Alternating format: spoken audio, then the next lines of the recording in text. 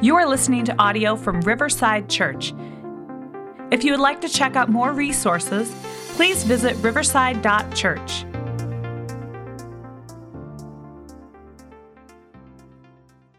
Well, good morning. My name is Jess Lyons. I realize I might be a less familiar face to a lot of you. My family and I, we've been here for about a year and a half. If I haven't had a chance to get to know you or sit down with you, we have two very fast young boys that circle this place pretty often every morning. So I'm happy to be here with you all this morning. Because not many of you may know me, I thought, what are two things that might give you an indication of who I am? So one of those things would be that when I put this microphone on, I immediately refer to it as my Britney Spears mic. And that's the only thing that I can kind of connect with this kind of hands-free mic. And then Andrew asked me if I was ready to do the choreography to follow. I am not. And the other thing is this morning, I came in and the words that Kari just read from Psalm 127, I just thought as I sat over there to remember the words that children are a heritage from the Lord and they are a blessing. Those are a mantra I'm trying to live by in the days of 4- and 7-year-olds. So it's good to be in Scripture that challenges us in our daily lives, and that's exactly what Psalm 127 I think gives us and provides for us. So as we just read those words, as we just heard them from a kind of short psalm in the book of Psalms, it would be easy to look at this and sort of just glaze over it. These are all kind of things we would nod our heads at and sort of feel good about. But this short psalm is actually a very rich psalm. Eugene Peterson described it as unpretentious brevity, and I really like that. I like the packed-in nature of 5 verses in the big book of the Psalms that's actually near the end. And this little psalm is within a bigger collection of psalms called the Psalms of Ascents. Maybe you've heard of these 15 psalms near the end of this book of the Bible. These 15 chapters, Psalm 120 through 134, are the psalms that are often referred to as pilgrim psalms or songs for the journey. And they were these songs. They were meant to be memorized and recited along the road to the highest point in Palestine at the time, to Jerusalem. And they truly were walking along a road of ascent to this highest point.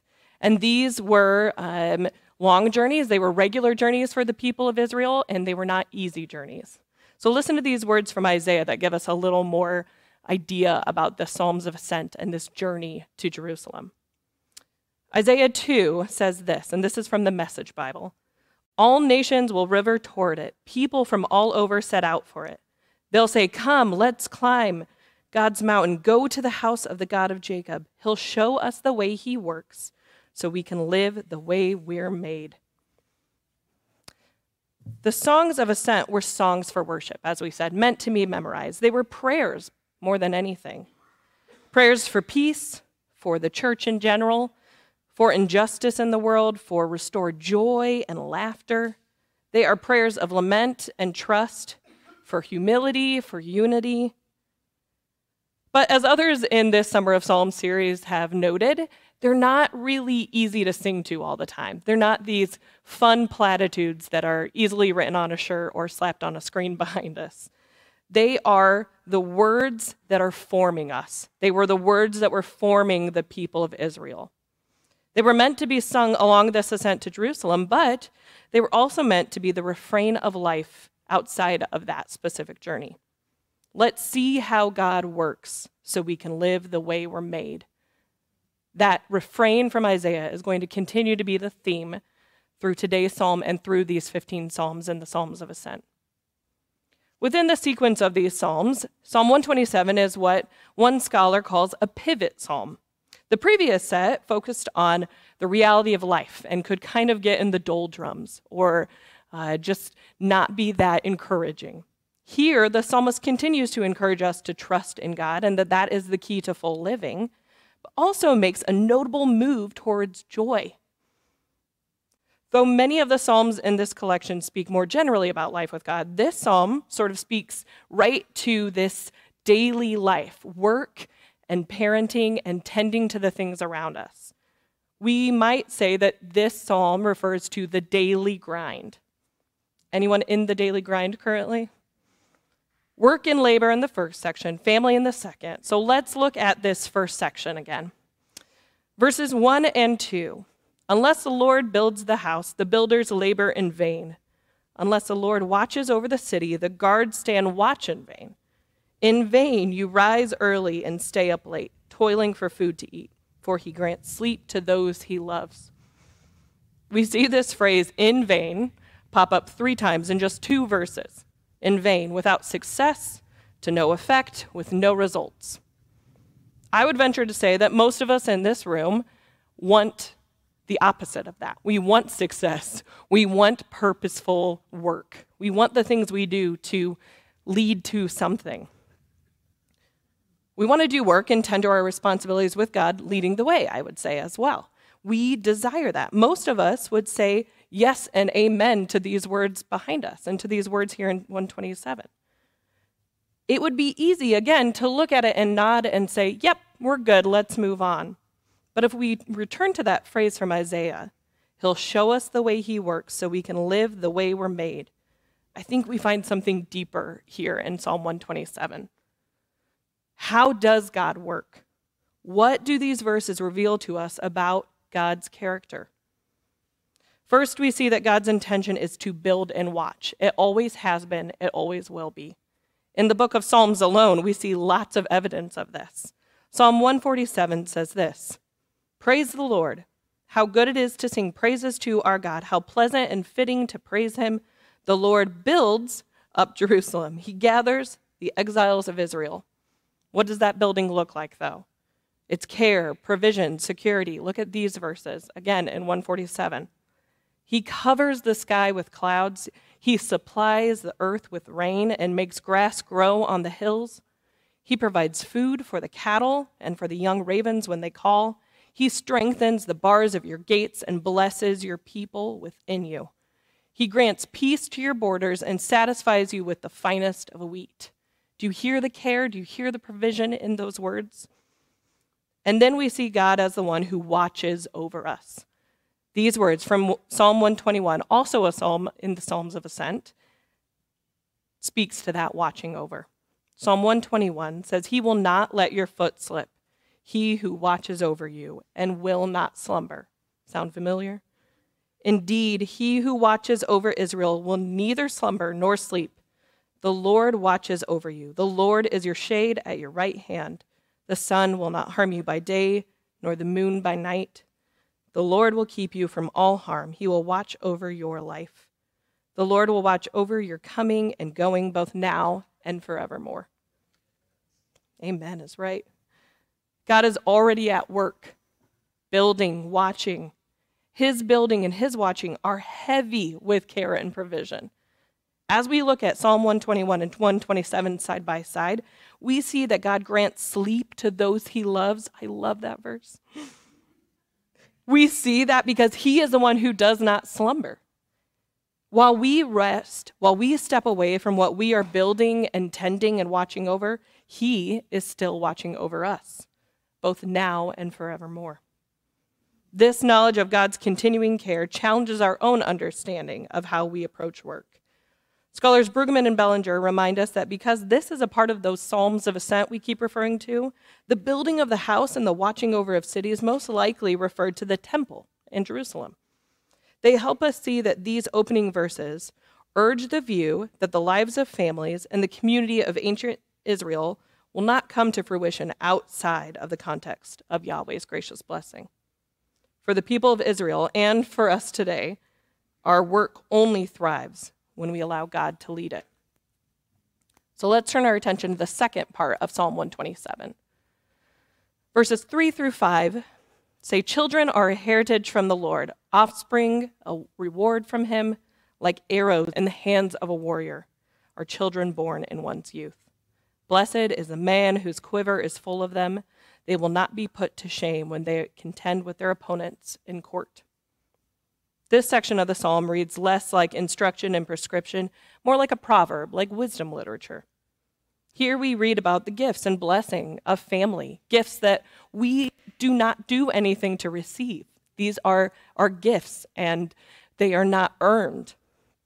Again, as with the first section, we could nod and move on, kind of glazing over this. But on further inspection, we find some helpful insight here. In the ancient world, children were a form of great blessing. This is probably familiar to you. Today, we recognize children as wonderful and magical and incredible gifts, but also, doesn't the phrase children are a heritage from the Lord sound kind of like a Hobby Lobby sign? Like something you might find? We can't quite relate to the magnitude of what children as blessing meant to ancient Israel. Children were a sign of blessing and security. This imagery here of a quiver full of arrows is intended to spark a picture of provision and security. Like the assurance and protection you might have with a quiver full of arrows. You are fully armed, fully protected at this point. So is the man who has a family full of children to carry on his legacy, his community, his faith traditions. That is security. That was security. At the same time, we must contend with a painful reality that many struggle to conceive or bear children. In past communities and our very present communities today, we see the weight of those whose desire for children is never satisfied. Does this then disqualify those without children or those who came to have children in less conventional ways? Do they miss out on this blessing, this heritage and reward from the Lord? Here's the good news, no, they do not. Where the Old Testament gives us a beautiful yet limited picture of blessing through biological childbearing, the New Testament gives us a much fuller view. In an article he wrote for Christianity Today, in 86, so we are 30-some years ago, and we are already noticing that this is a conversation we need to have. So this is not a today conversation. This is a conversation we've been having for a long time. Dr. Ray S. Whiteman argues that a theology of family and blessing that does not address the childless is not actually biblical theology after all. Our understanding of ancient Israel would seem to limit all who are privileged enough to get that fullness of blessing from God. But the work of Christ and the new covenant changes things. Hear these hopeful words from this Dr. Anderson. In the theology of the Apostle Paul, the biological is now qualified by the spiritual. The primary metaphor is no longer conception, but adoption. Spiritually, those who share in Christ's life through faith become children, not parents. The value of each person is centered on being a child of God, not in having children. Again, this is good news, right? We are all children of God. We all receive that blessing as being bearers of this God, bearers of his image, having his image imparted on us. With or without children, married or not, Christ, someone who was both childless and unmarried, offers a fuller, better life of blessing.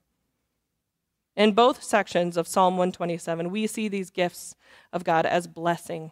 We see these blessings at play, what it looks like to live in life and do your work and parent your children and go about your day with the knowledge of blessing and the knowledge that God is leading us.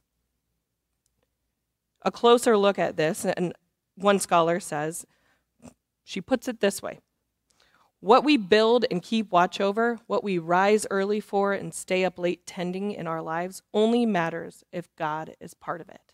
That's everything.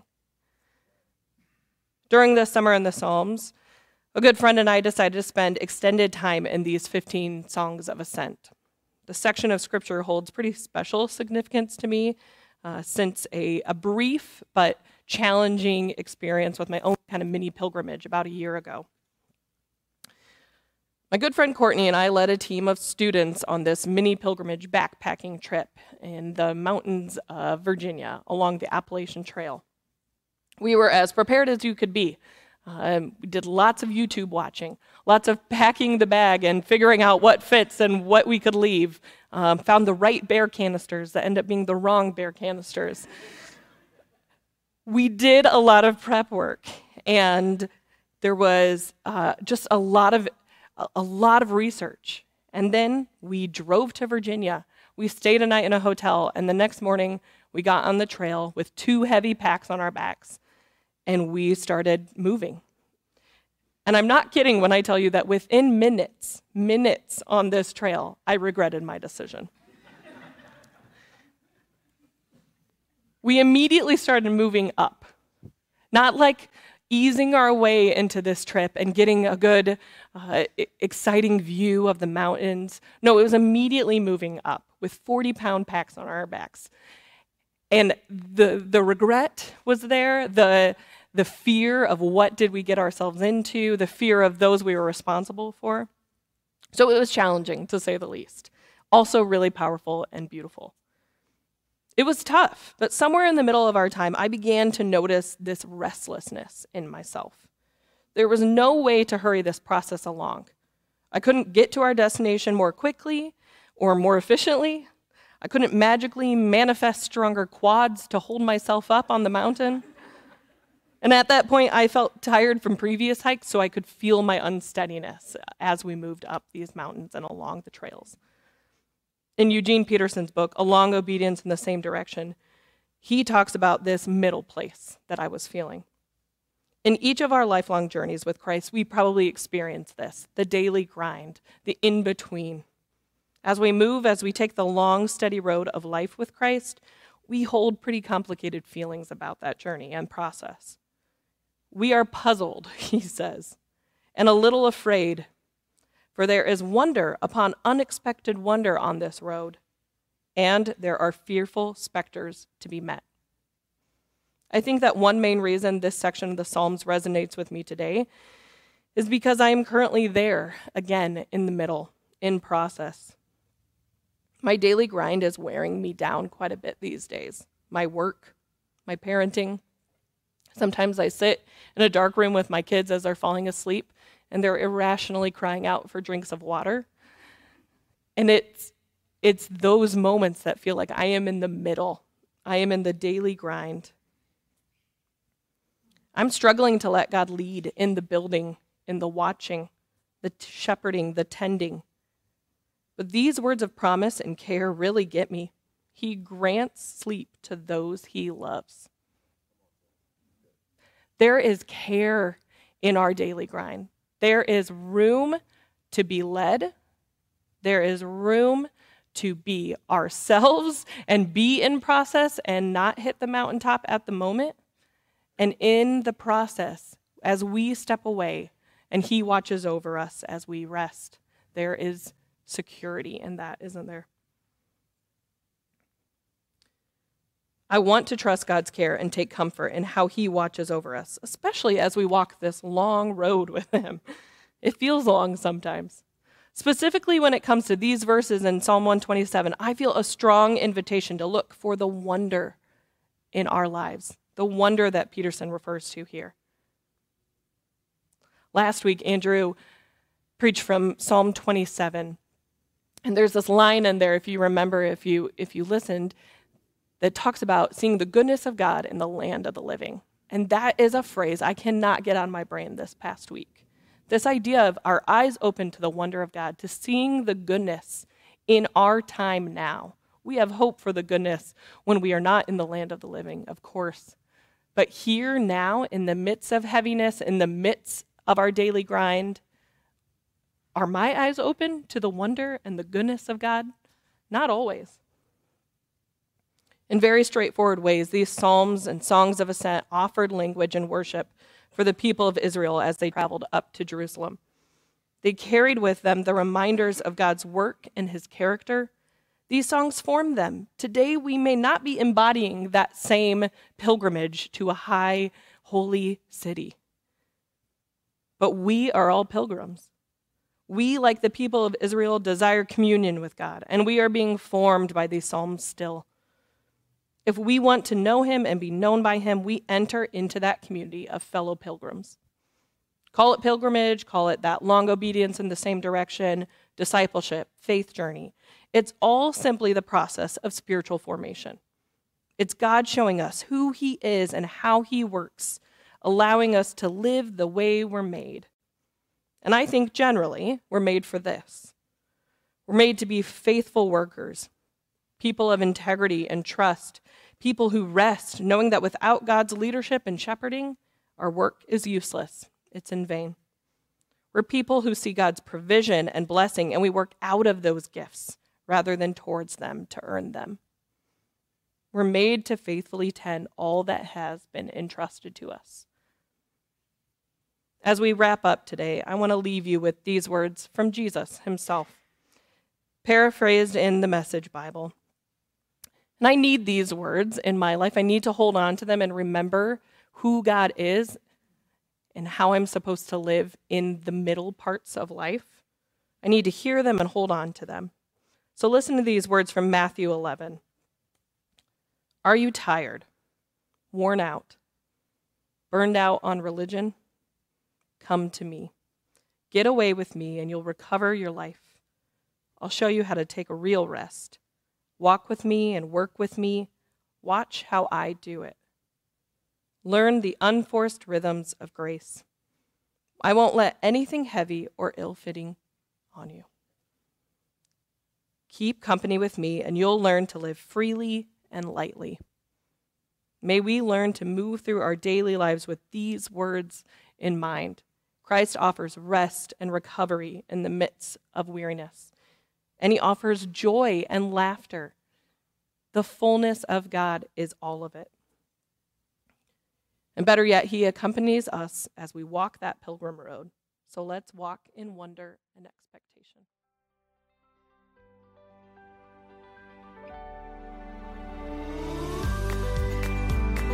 Thank you for listening to Riverside Church. For more resources, visit riverside.church.